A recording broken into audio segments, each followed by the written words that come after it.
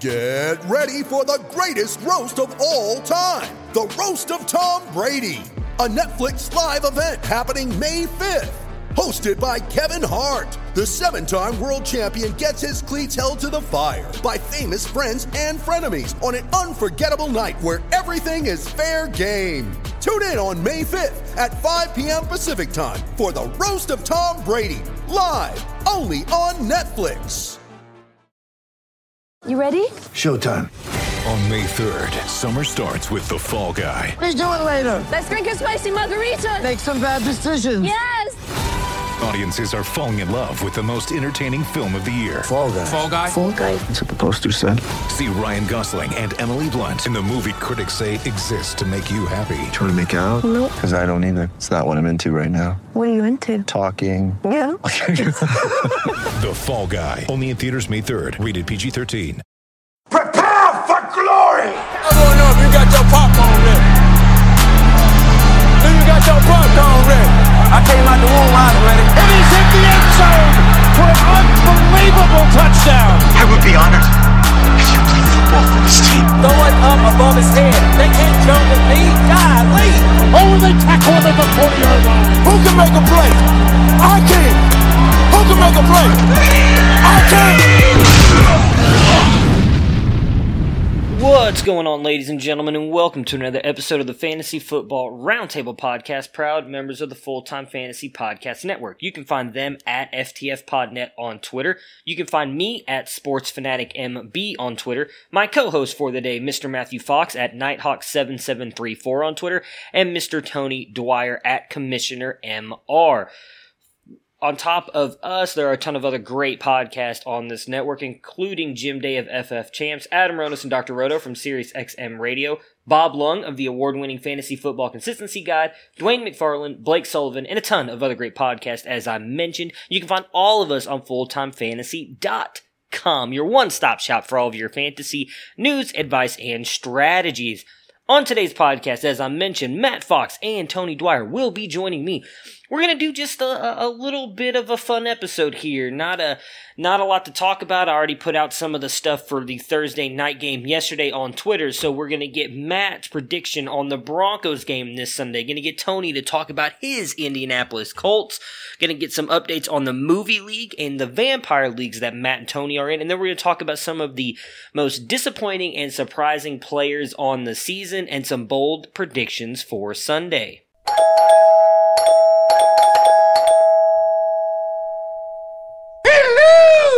And we've got the Thursday crew back together. Tony is back with us, and obviously we have Mr. Matthew Fox as well. Matt, Tony, how you guys doing today? How your week's been going? Doing great. I've had an awesome week. Looking forward to a really exciting football game tonight. It's going to be great. Yeah, I mean, that's one of us that thinks that, I guess. Well, really Fox, the first part of the season, Thursday Night Football is on NFL Network. They pick up on Fox when the new fall season starts. So it's been 2 weeks.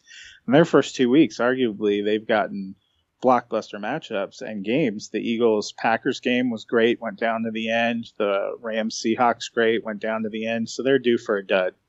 And I would imagine that's what they're going to get tonight. It's hard to work yourself up to any level of excitement unless Patriot DNA runs through your blood. Yeah, you mean like that Monday night game we just got? I can't remember who. San Francisco played a JV team this week, didn't they? I can't remember exactly who they played, but it was not a pretty game. Yeah, the difference being you actually thought that was going to be a good game when you started it. Yeah, you did, and don't call them the JV team. I know, that's an insult to JV teams everywhere. You're right. I do apologize. Oh, my gosh. I'm sorry. It's been a rough couple days. I don't even drink, and I've been drinking under the table every day so far this week. It's been bad. It's not been fun being a Browns fan here lately. All right, I mentioned it in the intro, though. We're not here to talk about my favorite team in the Cleveland Browns. We are going to talk about your guys' favorite teams. We're just a little bit, we're just past the quarter part in the season. I'm going to start with Tony first, because you haven't been here the last week. Colts are obviously on a bye this week, but I just want to get your thoughts on them. They've been surprisingly good, although I will toot my own horn here just a little bit. I did expect them to still be good with Brissett and had them right there as a team competing for the wild card. So what are your thoughts so far on what the Colts have done this season? Well, the Colts, it's pretty exciting, really. I think it was my first podcast with you that was right after the retirement of Andrew Luck. And the big ringing thought that I had was, if our backup head coach and our backup quarterback can get together and pull off a season, then it's wheels up for the Colts offense, because it's coming out exactly that way.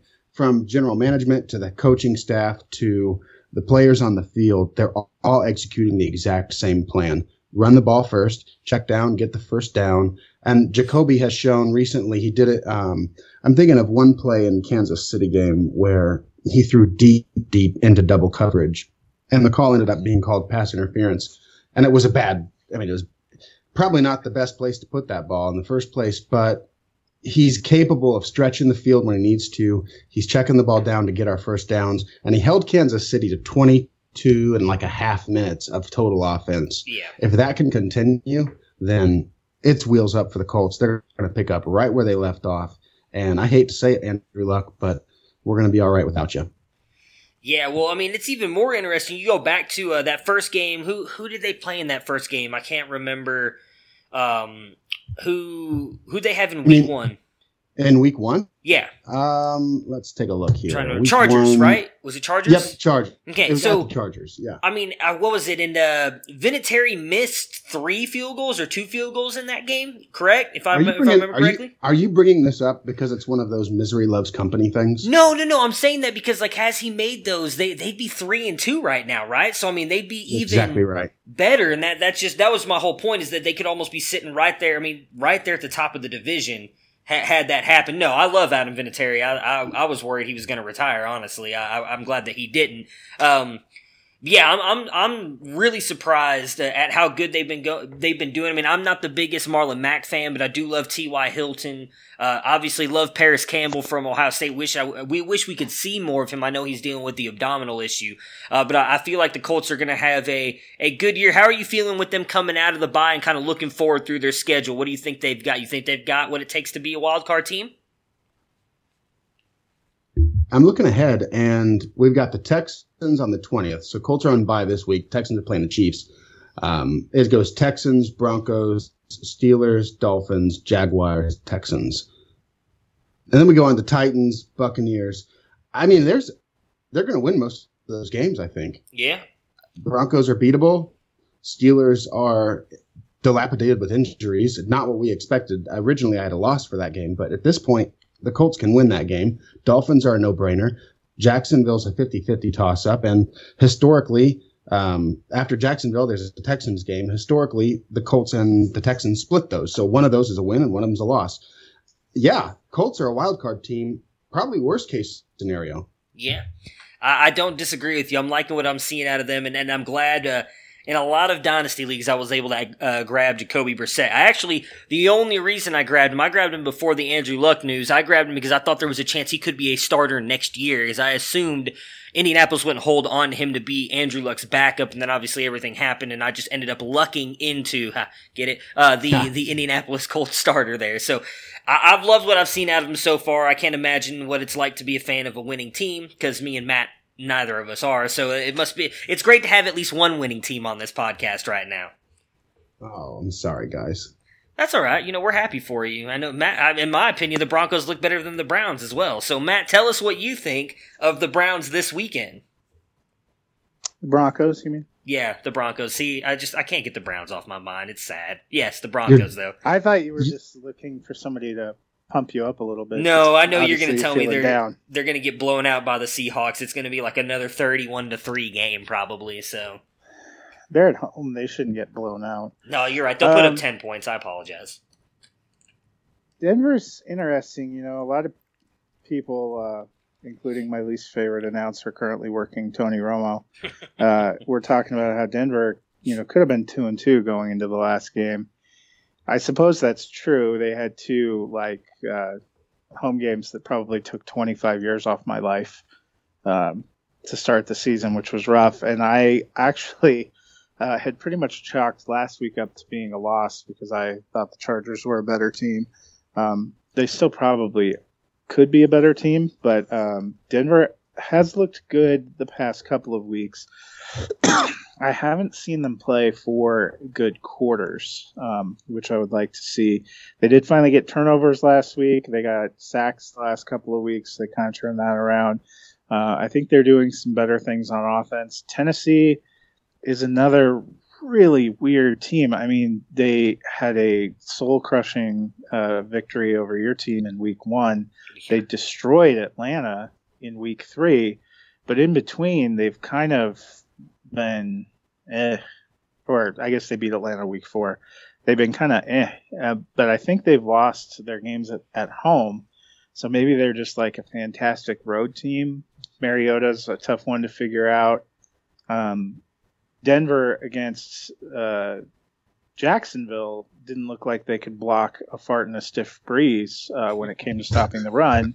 And last week, they were just all over Melvin Gordon. Between week 4 and 5, Vic Fangio made a couple of changes, including a starting player on the defensive line and a starter at middle linebacker. They actually, our former starting defenseman, Adam Gotsis, was a game day healthy scratch in week 5. And I'm wondering if that made a little bit of a schematic difference. You know, Derrick Henry's not my favorite player.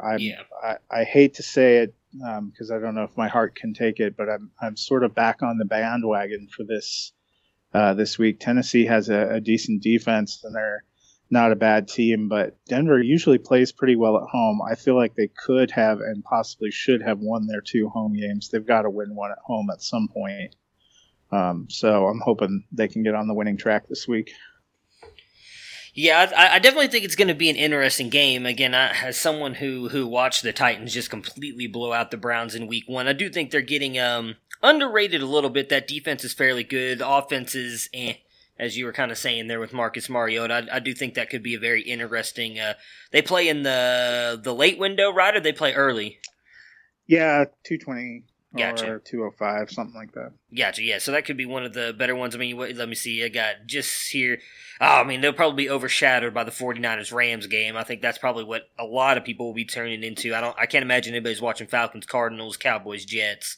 So, yeah, I'll be flipping forth. I don't know. Cowboys, Jets could be awfully compelling. Those Jets, they're a good squad. I mean, the Cowboys do suck, as we all know. Or at least that's my opinion of it. So. Or, well, no, not the. I shouldn't say the Cowboys. I love Zeke. Amari Cooper sucks. I'm just kidding. I did try to give him an apology the other day. But if you're going to throw him under the bus, I think you have to say it correctly. He's like wide receiver 3, Amari Cooper. Right now he is, yes. But we still have a whole season left to play, and that's what I keep trying to tell all these Amari Cooper truthers. It's only 5 weeks. Just watch. I'll be right at the end of the season. At least I hope. Because I made too many bets that he won't finish in the top 10. So I really need that. I need him to start sucking fairly quickly now. All right, so let's move on to some of the other stuff we want to talk about today, Matt. I want to get we haven't had a chance to do an update on the movie league stuff here lately, so give us kind of a rundown on what's been going on in the movie leagues. What are the movies coming up to look forward to, and how's all that shaking out? So Fantasy Movie League started its fall season at the beginning of September, the weekend that It Chapter 2 opened. And I've been doing pretty well. I write the weekly column. I usually post links if you want to follow along. I've been doing pretty well at hedging and picking good value, just not quite at that perfect Cineplex. But I was looking at all the leagues that I'm a part of, doing pretty well in the entire fall season showdown for everybody who is on Fantasy Movie League. I'm number 116, and there's several thousand people, so I felt okay about that. It looks like I'm 14th overall in the Friends of Matthew Berry group, which has quite a few people, and number one in the Fantasy Life app group, which I thought was funny. Funny? That's awesome. Yeah, I'm number 1 in the Rich Eisen show group apparently too. Or first ranking, which I thought was interesting. So last week I had hedged on Joker was in daily scoring. I hedged on Sunday being the best value. I thought it could outpace its projection, and it had a lower cost, so you could sling it across 3 screens. And it was a dicey weekend because they had a huge opening on Friday and didn't do very well on Saturday. And I thought, well, I guessed wrong, but no, Sunday blew it out. Apparently, people were not that excited to watch Dallas and Green Bay on Sunday afternoon, and they decided to roll out and watch some comic book movies. And that ended up being the best value. So I was pretty excited about that. That was a pretty strong finish last week. I was just a shade off of Perfect Cineplex. I picked 1 screen different than the Perfect Cineplex. Wow. It's kind of like when you're the second highest scorer in fantasy in a week, but you're playing the highest scorer. That's pretty much how it felt. But this week, there's 3 new movies that open up. October is an interesting interesting month because you start getting some more award contenders. Not as many huge blockbusters, but there'll be a few blockbusters rolling out as we go through into November and then into December. And so the fall season's ongoing now, wraps up at the end of November. So I'm about halfway through, I think. It's usually 13 weeks. I'm about halfway through, and I'm pretty excited about where I'm at. Hopefully I'll get a Perfect Cineplex one of these weeks. So how do you get a Perfect Cineplex? You maximize the dollar value of your so you have a movie theater that has 8 screens. You have 1,000 Fantasy Movie League bucks. It's kind of like DFS in that you have that 1,000 that you can spend on any combination of 8 movies. The difference between Fantasy Sports DFS and movies is you can book the same movie on more than once. So I could, if I wanted Joker, I could put it, if I had enough money, I could take 2 of them so that you get the box office dollars that movie makes. The best performer each week is the one that has the highest return on investment. So the greatest box office dollars per Fantasy Movie League dollar you spent to put it on your screen. That's last week. It was the Sunday showing of Joker was the best value because it was a daily scoring thing. So to get the Perfect Cineplex, you have to maximize your return on investment, and then you get a $5 million bonus that boosts your score up. And for the season-long total, it's just keeping track of how much money you made every week. So there's a way you can win a week, and then a way you win a season is to have the most points or the most dollars overall. So the places where I'm in first place, I've done very well every week, not the best any week, but that's enough to keep me up at the top. All right. Tony, both you and Matt are in vampire leagues, which I have not had a chance to participate in, but it sounds like a lot of fun. We've kind of discussed it a little bit here and there in our little group chat. Why don't you two talk about the vampire leagues and how it's been working out for you guys, and again, explain to the listeners how that stuff works. Oh my gosh, vampire leagues are wonderful. Is that funny, or is that a corny joke? I think it's perfect. It's not funny. It's corny. I do that it's not funny, but it's funny to me when every time I win in the Vampire League, I change all the W's to V's and tell them I'm taking their players. It's hilarious to me. Besides the fact, so a Vampire League is pretty simple. There's a vampire. That person does not draft. Everybody else in the league gets to draft normally, and then the vampire gets everything that's left over. So they're basically working off of free agents, and that's it. Now, the catch is if the vampire ever beats a team that drafts, the vampire gets to force a trade among that team. It has to be like positions, so running back for running back or wide receiver for wide receiver. I can't give you a kicker for your quarterback. That's not possible. Gotcha. Like positions, and they have to be starters. That's the only rule. And so that's how it begins. Week 1, I got trashed, obviously. Week 2, I got really lucky. And Fox, we'll hear about yours soon, I hope. I won in week 2 and picked up Devontae Adams. In week 3, Devontae Adams was playing. That was the week he blew up. Picked up Zeke Elliott.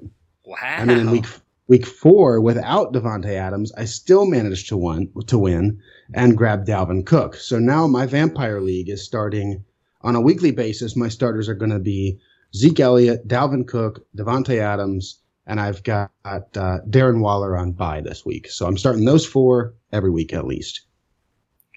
Very nice. Yeah, so I'm in 2 Vampire Leagues, one that's second year and one that I picked up this year. I'm the Vampire in both. The first one, we started last year, a Vampire Dynasty League, which was a little bit different because it follows traditional Dynasty in that you keep your players. I had the same thing. I was the Vampire last year, and because I couldn't climb out of last place, couldn't win any games, I am repeating. But you can only be at a max of 2 years, and it doesn't really matter because I've been much better this year. Last year I won twice. The first time was in week 2, and that was when I still had hope Le'Veon Bell was going to come back. And because it's Dynasty, it does have to be position for position, but we allow you to take from either starter or bench.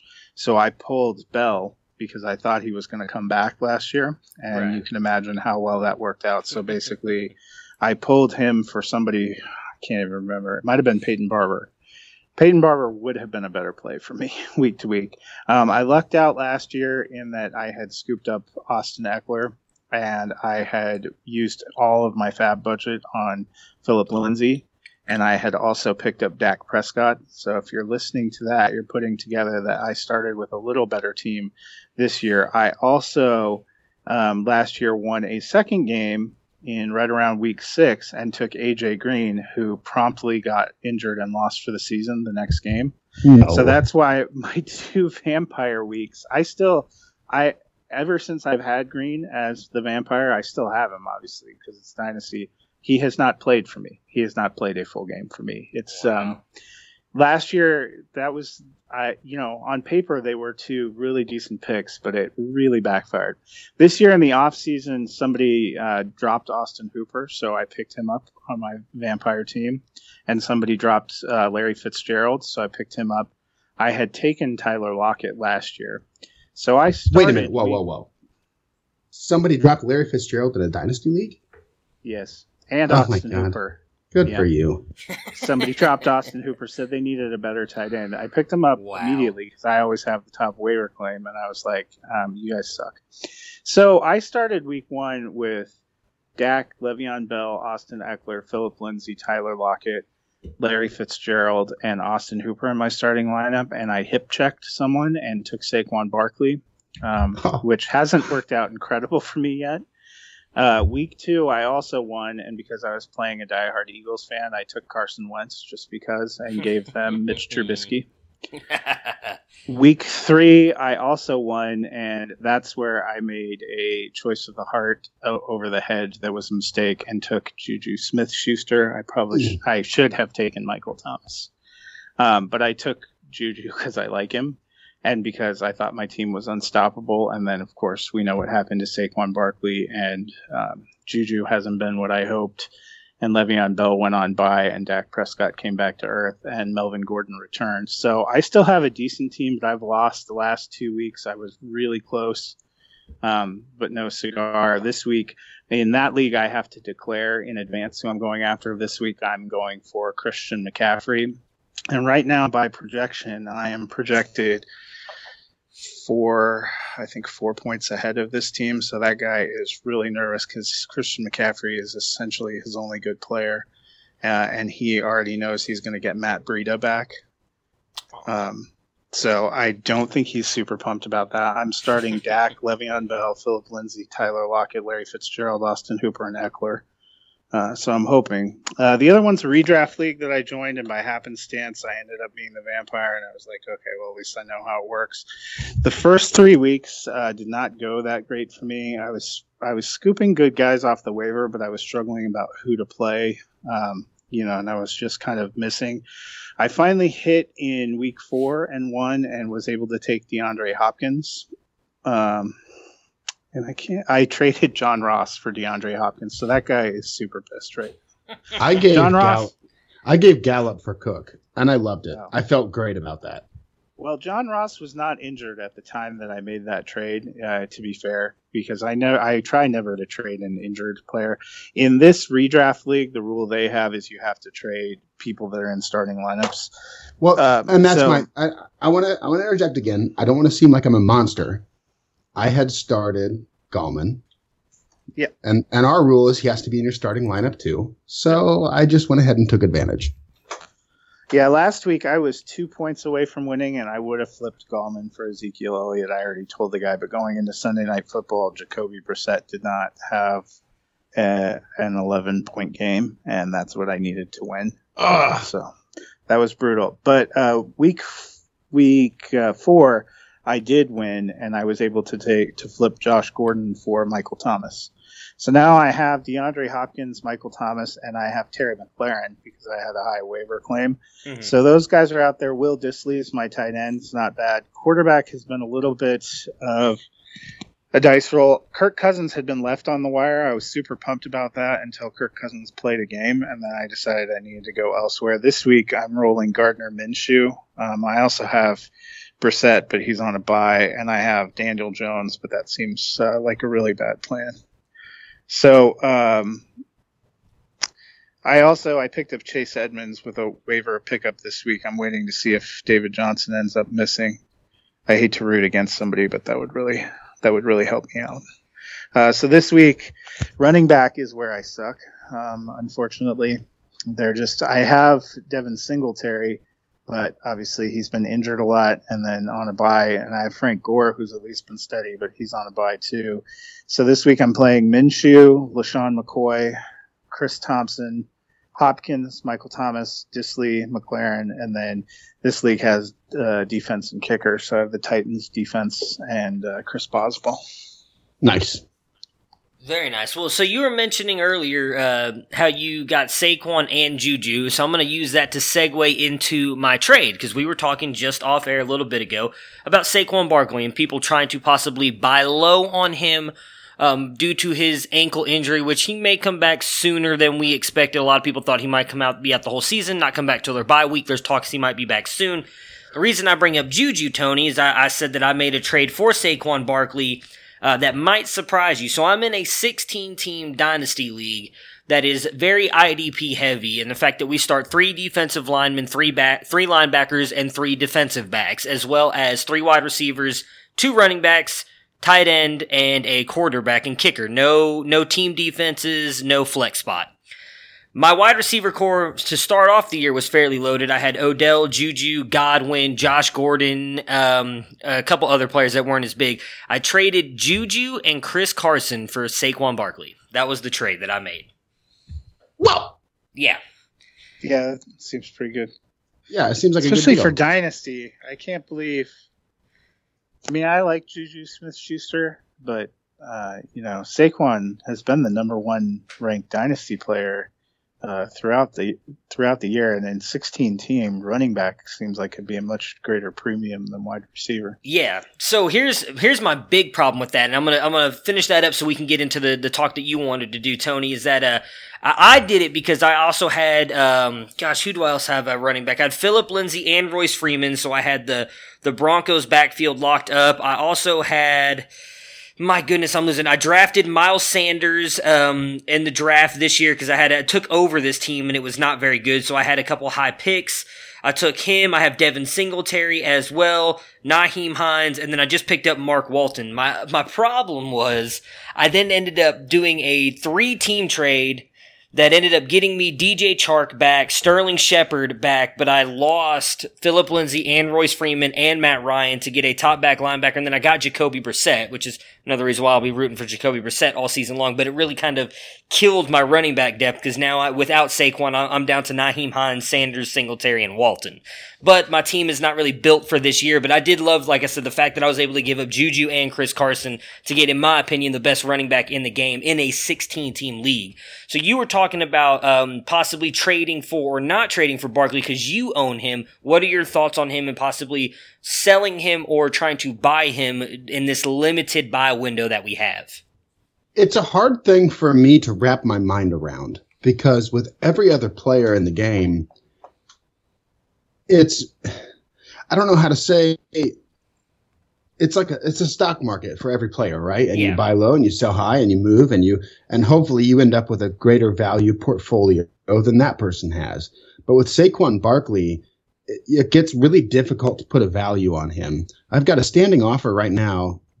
I've got an 0-5 team. I hate to admit that, but it's a super flex team. I'm not as well depth and I'm not as well versed in super flex, I guess, as some others. I am not a big on quarterbacks, and to my demise. As a result, some things got moved around for me. I've got Saquon Barkley, 0-5 team. My other running backs are Chris Carson, Kerryon Johnson, and David Montgomery. Okay. But I'm looking at an 0-5 team, and I'm thinking, well, what business do I have owning Saquon Barkley? I'm not going to win. I can't win the whole thing with just Saquon Barkley. Right. So do you cash in? But then the question is, what's enough? Right now, I've got a standing offer for 4 first-round picks. It came across at like 9 o'clock this morning, and I just let it sit there because 4 first-round picks is a lot. Yeah. And I'm just trying to figure out where's the value? How does the stock market work with Saquon Barkley?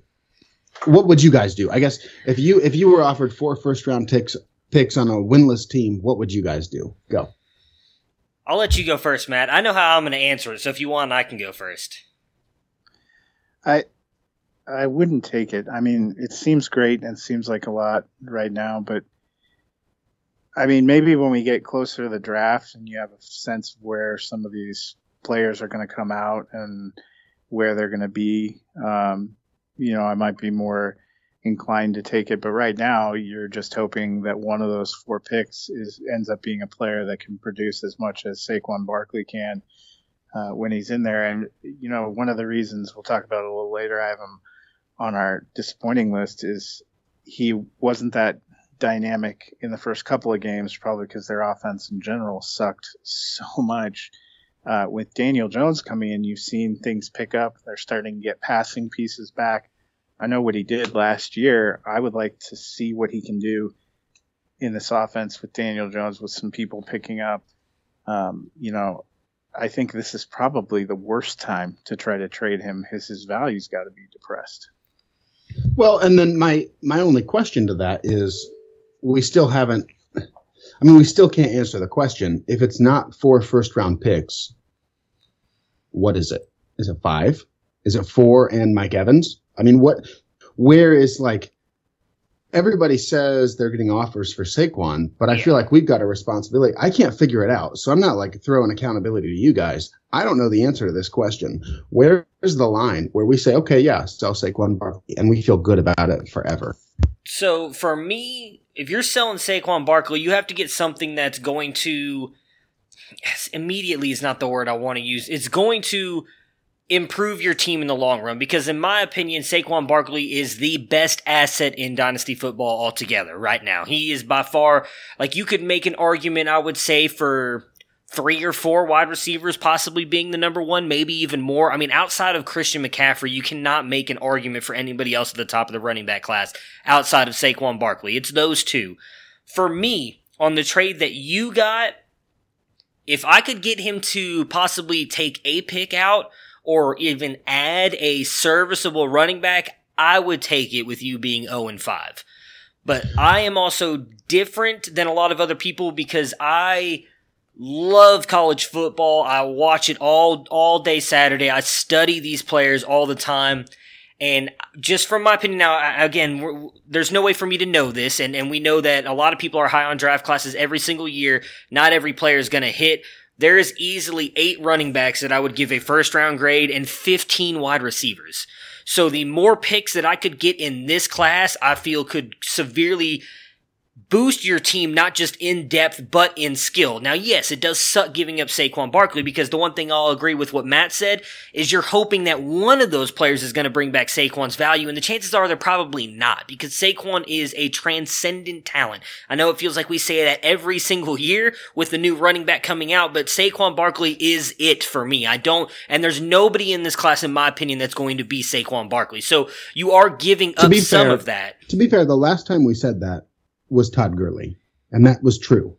I mean, yeah. I mean, I said it for Zeke, and I don't know, maybe that was some of my Ohio State homerism in there, but I think Zeke's phenomenal. I think he gets underrated in the passing game. I mean, me and Matt actually had a full discussion about that the other day with him and CMC. So, but yeah, I mean, regardless, yes, I get what you're saying. So you're looking at what was Gurley 5 years ago that he came out, 4 years ago now, 4 or 5 years ago. So, and I'm not saying that Zeke is not a transcendent talent. I'm not saying that at all. I'm saying that Barkley had the same hype that Gurley had. Yeah. That's all I'm saying.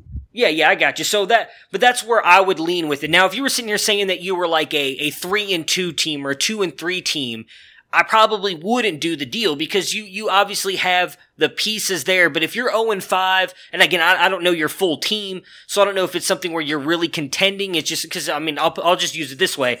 In my main dynasty league, I'm 1-4 right now, and I have Baker Mayfield, Odell, Hopkins, Adams, Saquon, Zeke, Chubb, Kittle. That's my starters right there, and I'm 1-4.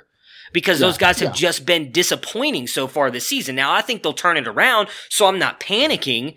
But right now, if you're looking at it and you're 0-5 and you don't have, like a core to build around, for me, I am someone who would take the picks. And in all honesty, that's part of the reason why I traded for Saquon in the trade we were just talking about, because I wanted someone I could build around. And with those other trades that I made, I kind of lost my depth, but I also gained back 3 second-round picks and 3 first. So now I have 6 picks going into next year's draft, just kind of putting, I guess, my money where my mouth is, and what I was just saying, that I want to get as many picks as I can in this draft, because I do feel the depth is going to be incredible with the talent that looks like it's going to be coming out in this 2020 class. Excellent. So yeah, I don't know if that helps you any. Like I said, it does. I mean, but it doesn't. I don't think there's an answer. There isn't. No, I agree with you on that. Yeah, and I can say, I'm looking at this team that I've got here. Tyreek Hill's been sitting on the bench. Yeah. I mean, Tyreek Hill comes back with Kerryon Johnson, Chris Carson, Saquon Barkley. All of a sudden, I win 4, 5, 6 games in a row. Yeah. See, I'd be more inclined to try and flip Tyreek Hill for picks. Well, that was offered too, but it was cheap. That's the problem, is that the Tyreek Hill is significantly less. But with those running backs, if you get a couple of, do you have your own 2020 picks? And that's my other problem. I have only a second-round pick. Second-round pick. Okay, so let me throw this out there to you. Maybe Kerryon after this week, because I think he has a big game against the Packers. Give him one more big game. That's 3 games in a row. Maybe you can sell a little bit high on him. You have the running back depth. I mean, I'd rather trade Carson than Kerryon, but I would think if Kerryon goes out there and has a really good game against the Packers on Monday Night Football, you might be able to sell him a little bit higher than your other guys. That way you get to keep Saquon, you keep Tyreek Hill, so you have that stud running back and wide receiver. Yeah, it sucks to give that kind of second guy in your running back core, but if you get a decent package back, then you can build around those two as being your main pieces. I like that. And I'm going to move in that direction, actually. With Chris Carson and Kerryon Johnson available, I'll wait for one more Kerryon Johnson explosion. They'll both be packaged together to a win-now team. I've got TJ Hawkinson sitting there just waiting to develop with Tyreek Hill as an anchor and Saquon Barkley taking the running back spot. So I'll move Carson, Kerryon Johnson, and I'll get all the picks in the world for him. There you go. Sounds like a plan. I hope it works out for you. Hopefully that'll happen before next Thursday so we can talk about the trade that you made. Tony's got to get out of here soon, so I want to jump in and do some of these most disappointing and surprising players. And we'll start with you, Tony. We're just going to give a quarterback, one at each position. So we'll start at quarterback. Tony, who is your most disappointing quarterback? My most disappointing quarterback's Baker Mayfield, and by a mile, which I don't even want to, I feel like it's disrespectful at this point with all the hate that he's gotten. Mm-hmm. Probably a perfectly fine, suitable quarterback. I don't know enough about real life football to talk down about this man any more than anybody else ever has, but we were expecting a whole lot more, and I'll just leave it at that. It's been bad. It has. It sucks. Matt, who do you got? Mine's Cam Newton. Now, I had some concerns that maybe he wasn't totally healthy coming into the season, made me nervous. But obviously he rolled out there and put up really 2 subpar games. The second week in particular really hurt because there was a lot of buildup that he was at home against the Tampa Bay Buccaneers, and that was going to be a good one. for him just wasn't. And, now he's out. We don't know when he might be coming back. So he's my quarterback on the list. And so for me, I put Kirk Cousins. I could have gone Baker, but Baker's my boy. It's my boy. I know he listens. We're practically best friends, so I can't besmirch his good name on this great podcast. Kirk, for me, I do think it's a lot though. Same with Baker's. We expected a lot more out of Kirk coming in. You could argue. We really did. You could argue Stephon and Adam Thielen are right there with Odell and Jarvis. I would say Dalvin Cook is the better running back over Nick Chubb. He has a better defense around him. We really expected Kirk Cousins to kind of light it up, and he has done absolutely nothing. And this is coming from someone who has Kirk in a lot of leagues. So I would say he's right there with Baker. I can see the Cam Newton thing as well. I know, Matt, I was higher on Cam and the Panthers, as you know, coming into the season, and he has definitely kind of let people down. I think a lot of him, though, comes from that rushing that he is not giving people, which a lot of people expected him to give. What about your running back, Tony? Latavius Murray's been a huge bummer. Yeah. I was full steam ahead on the. As a matter of fact, I'm new to the whole analyst gig. I'm new to Twitter. I'm new to podcasting. I'm new to all of it. And one of the first players that I latched on to was Latavius Murray. I still believe that he can become exactly what Mark Ingram was, but that's not what's happening. It's just not. And part of that, we talked about this on the last time I was on the podcast, that Fox brought up when Bridgewater came in. From that point in the game on, Murray only had two rushing attempts. Yeah. If he's not getting the ball, it doesn't matter. Like, my argument that he's a good running back doesn't exist because he's not even getting the chance for me to make the argument. So just total letdown there. I was off. I was wrong. That's my first whiff, and I'm happy to own it. What about you, Matt? Mine's Saquon Barkley, just because he was obviously the consensus number 1 overall pick, and I don't think any of the 5 weeks so far have you gotten what you had hoped or needed out of him. Yeah. For me, I was torn between Damian Williams and Drake. I'm going to go Williams because he was drafted a lot higher. Now, I don't know where you were on him, Tony. I know me and Matt were not necessarily high on him coming into the season, but a lot of people were, and they were taking him in the 3rd and 4th round. Some of it obviously due to injury, but I think a lot of it's going to be down to the just how crowded that backfield is as well, with Darrell Williams and McCoy splitting time as well. So he has definitely been my most disappointing running back. What about wide receiver? Who was your most disappointing wide receiver, Tony? Oh my gosh, I deleted it. Give me just a second. Dante Pettis is my most disappointing wide receiver. For some reason, I took it out of there. I thought I was going to have to be gone by now, so I wanted you guys to be able to move on without my notes. In a lot of redraft leagues, I went super running back heavy this year, and Dante Pettis was a wide receiver too for me. But I was banking on it, and foolishly, I mean, there's no way around it. That was another whiff, another miss. Did he get 2 targets last week? Yeah, I mean, he should have had a touchdown. He did. He should have had a touchdown. He dropped it. Yeah, I don't have Pettis' stats in front of me because it's just so burned into my head that he has let me down that I don't even need the stats anymore to justify it. I don't even think he got a target the first week. No. I mean, he wasn't targeted the first week, and they said it had nothing to do with injury or something like that. And then it was like a motivational thing for a while. And then now he's on the field and he's increasing his snap count, but he's still not being targeted, and he's not a blocker. So, would it be better for me to be out there? Probably. I'm 5'10", 155 pounds, just so you know. What about you, Matt? I'm going with DeAndre Hopkins.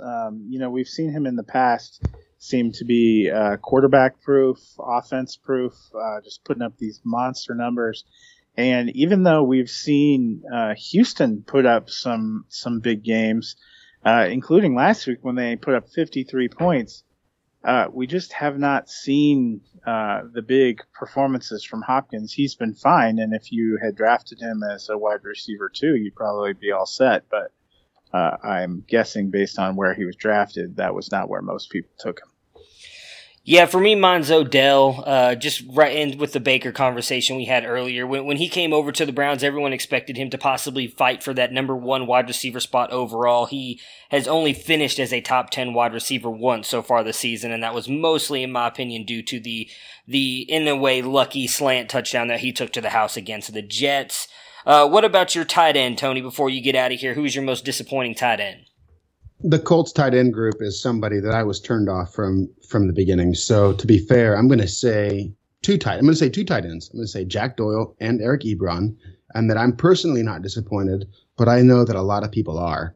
At one point last offseason, I traded Eric Ebron for Curtis Samuel and a second-round pick because the owner believed that Eric Ebron would step right in and be the touchdown leader for the Colts or the end zone threat that they need. And I just knew, and deep in my gut, I knew that if both of these guys are on the field, they're going to just vulture each other.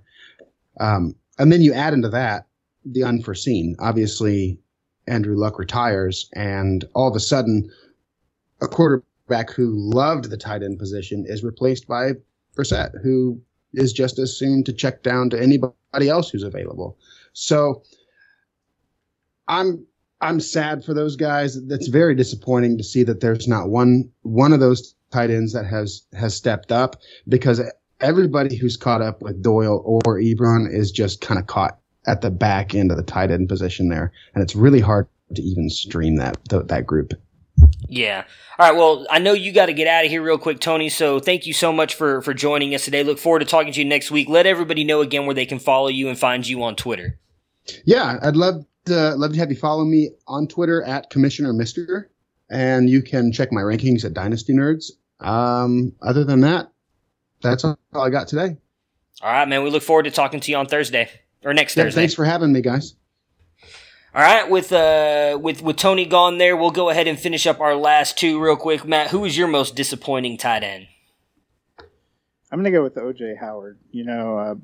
Coming into the season, there was a big 3 at tight end, with Kelsey and Kittle and Ertz. And after that, there was a lot of jockeying about who should be 4, who should be 5, who's the next guy after that. And a lot of people were really high on O.J. Howard, the talent, thinking he had an opportunity to step up. I was a little leery of that going in just because we have not seen a tight end explode in an Arian system. And it felt like the fact that they keep Cameron Brate and keep him in the mix, just adds competition at the position. And even I have been surprised at how little we've seen from O.J. Howard. It's, for all those people that grabbed him as tight end 4, reached a little bit to make sure they got him.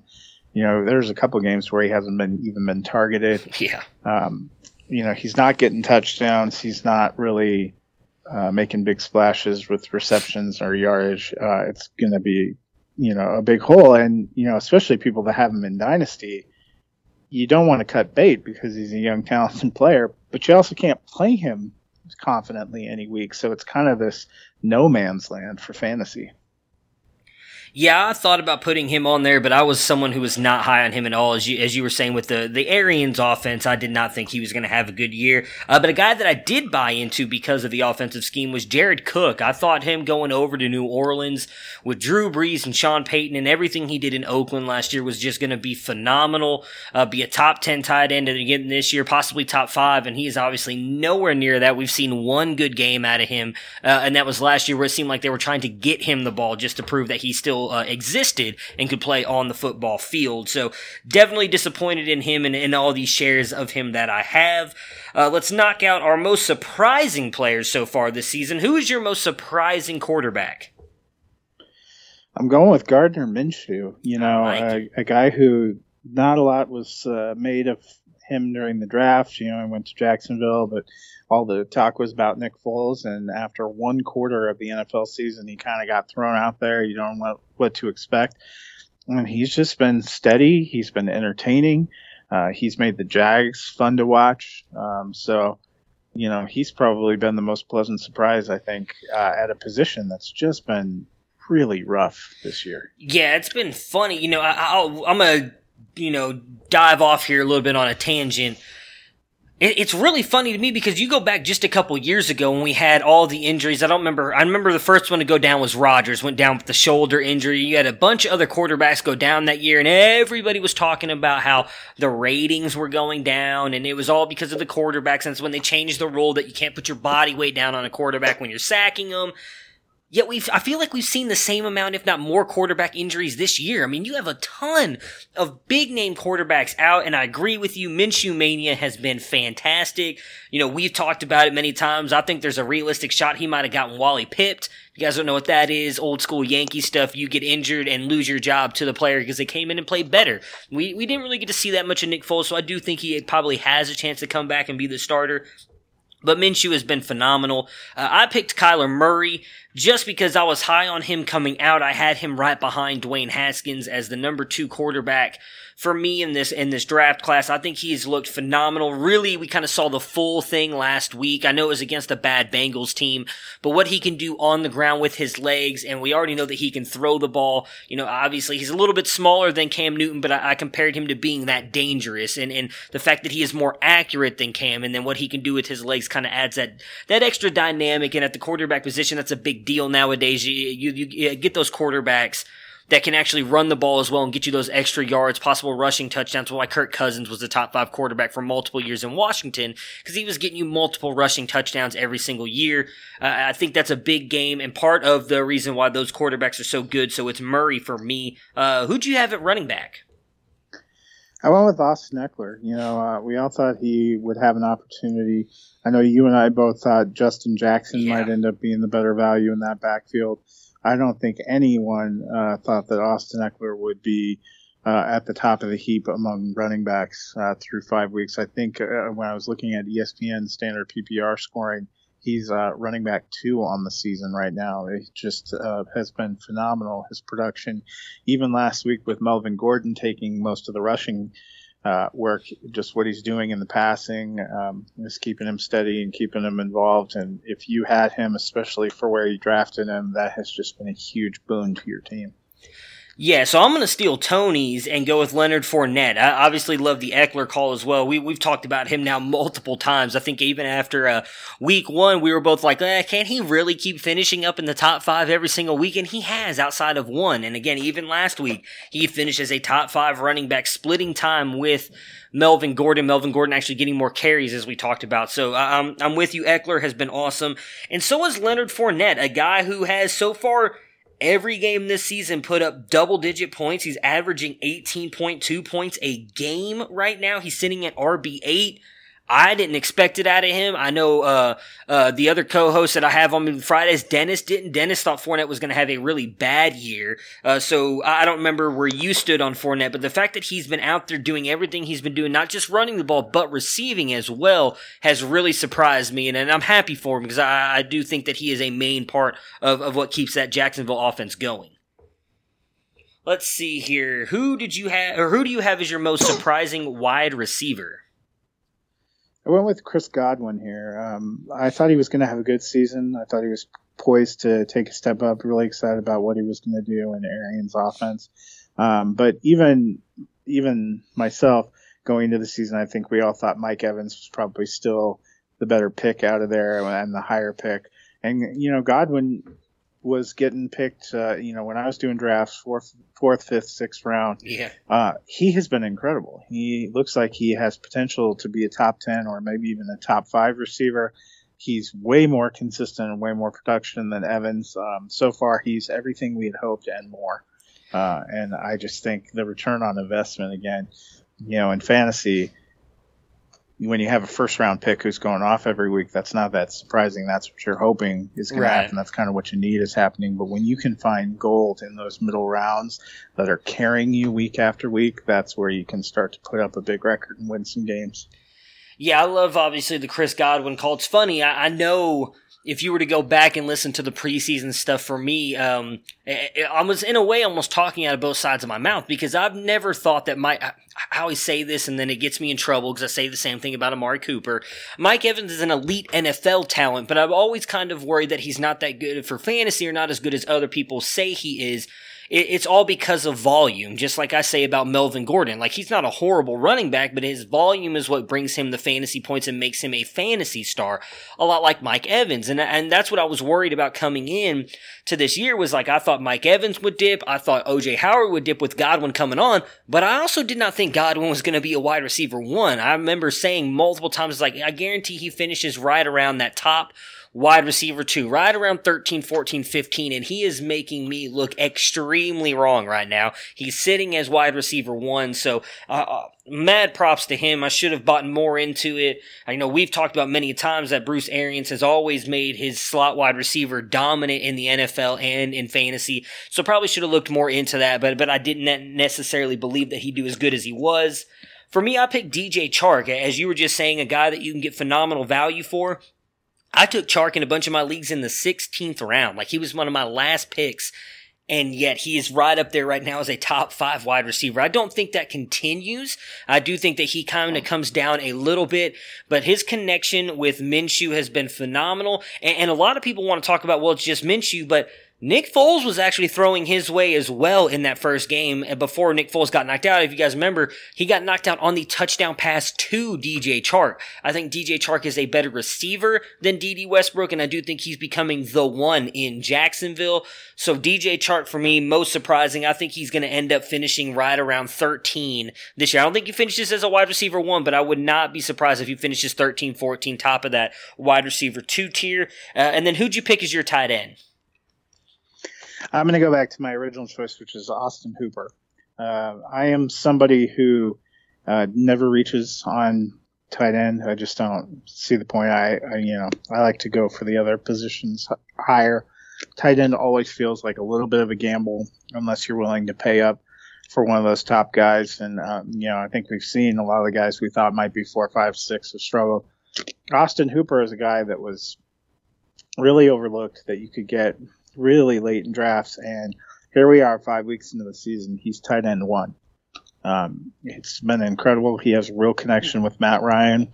That seems to be an offense that's going to have to throw a lot, and he's making the most of it. Even when he's not getting touchdowns, he's getting you a bunch of catches, a bunch of yardage, and it's just been a set it and forget it tight end. And when you can get that 9, 10, 11, 12 round of a draft, that is a real benefit. Yeah, I mean, he's becoming the new Tony Gonzalez of that offense, you could almost say. For me, I would say that the tight end that I picked is almost in the same category as Hooper, and that's Will Disley. I mean, last year he had 2 good games before he got injured.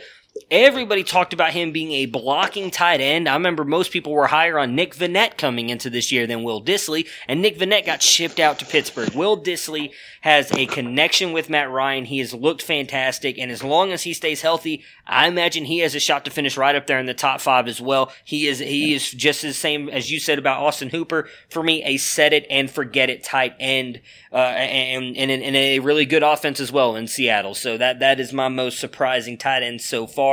Matt, thank you so much for joining me today. I appreciate you jumping on and sticking with me here. Obviously, Tony just left, and I can't wait to talk to both of you guys again on Thursday.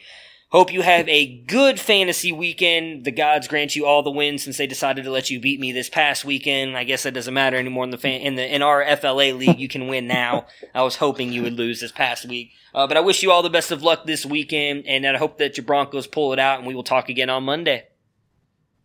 Yeah, hopefully when we talk on Monday, both of us are coming off wins for our team. It'll make it a little cheerier. I mean, I'm just going to be honest. If the Browns lose to Seattle, there won't be a podcast Monday because there will be many broken things in my house, and my wife will probably have kicked me out at that point. So, and I'm only semi joking about that as well. I take that stuff way too seriously, but I do hope as well that we are both coming into Monday's podcast on wins. Yeah, I think it's possible.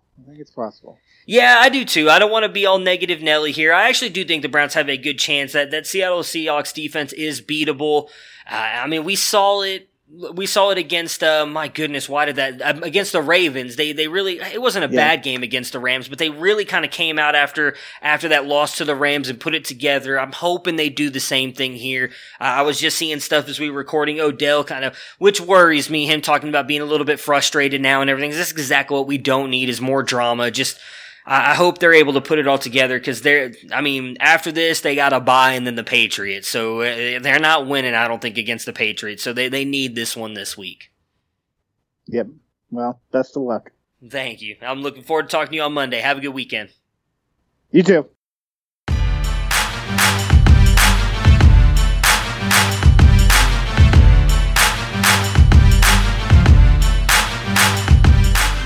The field, intercepted by Eli Apple at the 25, and Apple will go to the ground at the 32, and that's it.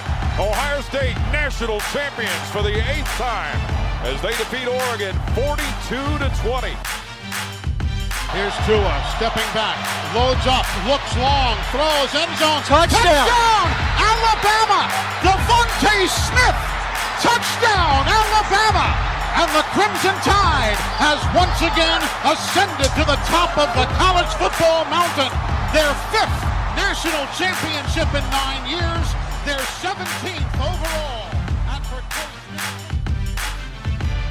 Watson takes a snap, rolls right, looks at the end zone. Hunter Renfrow caught it! Touchdown!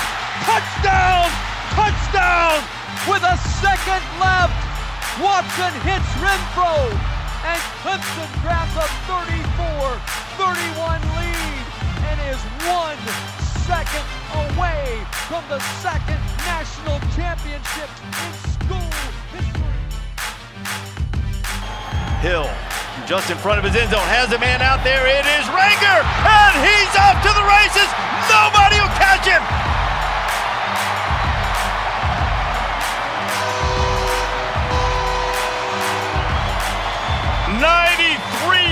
For the freshman.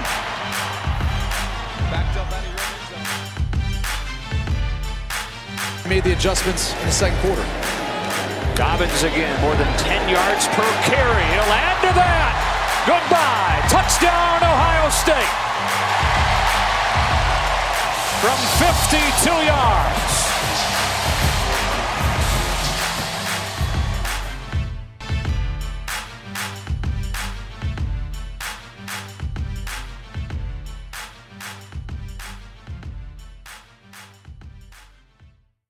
All right, but before I cut out of here, as Matt and Tony have left to go do other things, I'm going to talk about some of the college football games we have this weekend. We are going into Week 7. I just want to touch on some big games really quick, as I did not get to do a podcast on Wednesday to focus on the college football stuff and the Thursday night game.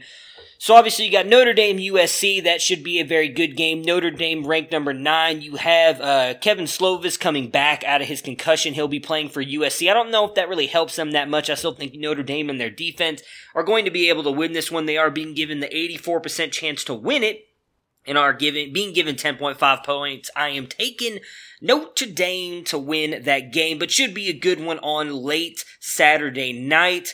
Iowa, Penn State, also late Saturday night, should be a good game. Iowa, big letdown game for me last week against Michigan. Nate Stanley, I've been one of the guys right on that hype train, kind of tooting the horn and getting all about Nate Stanley.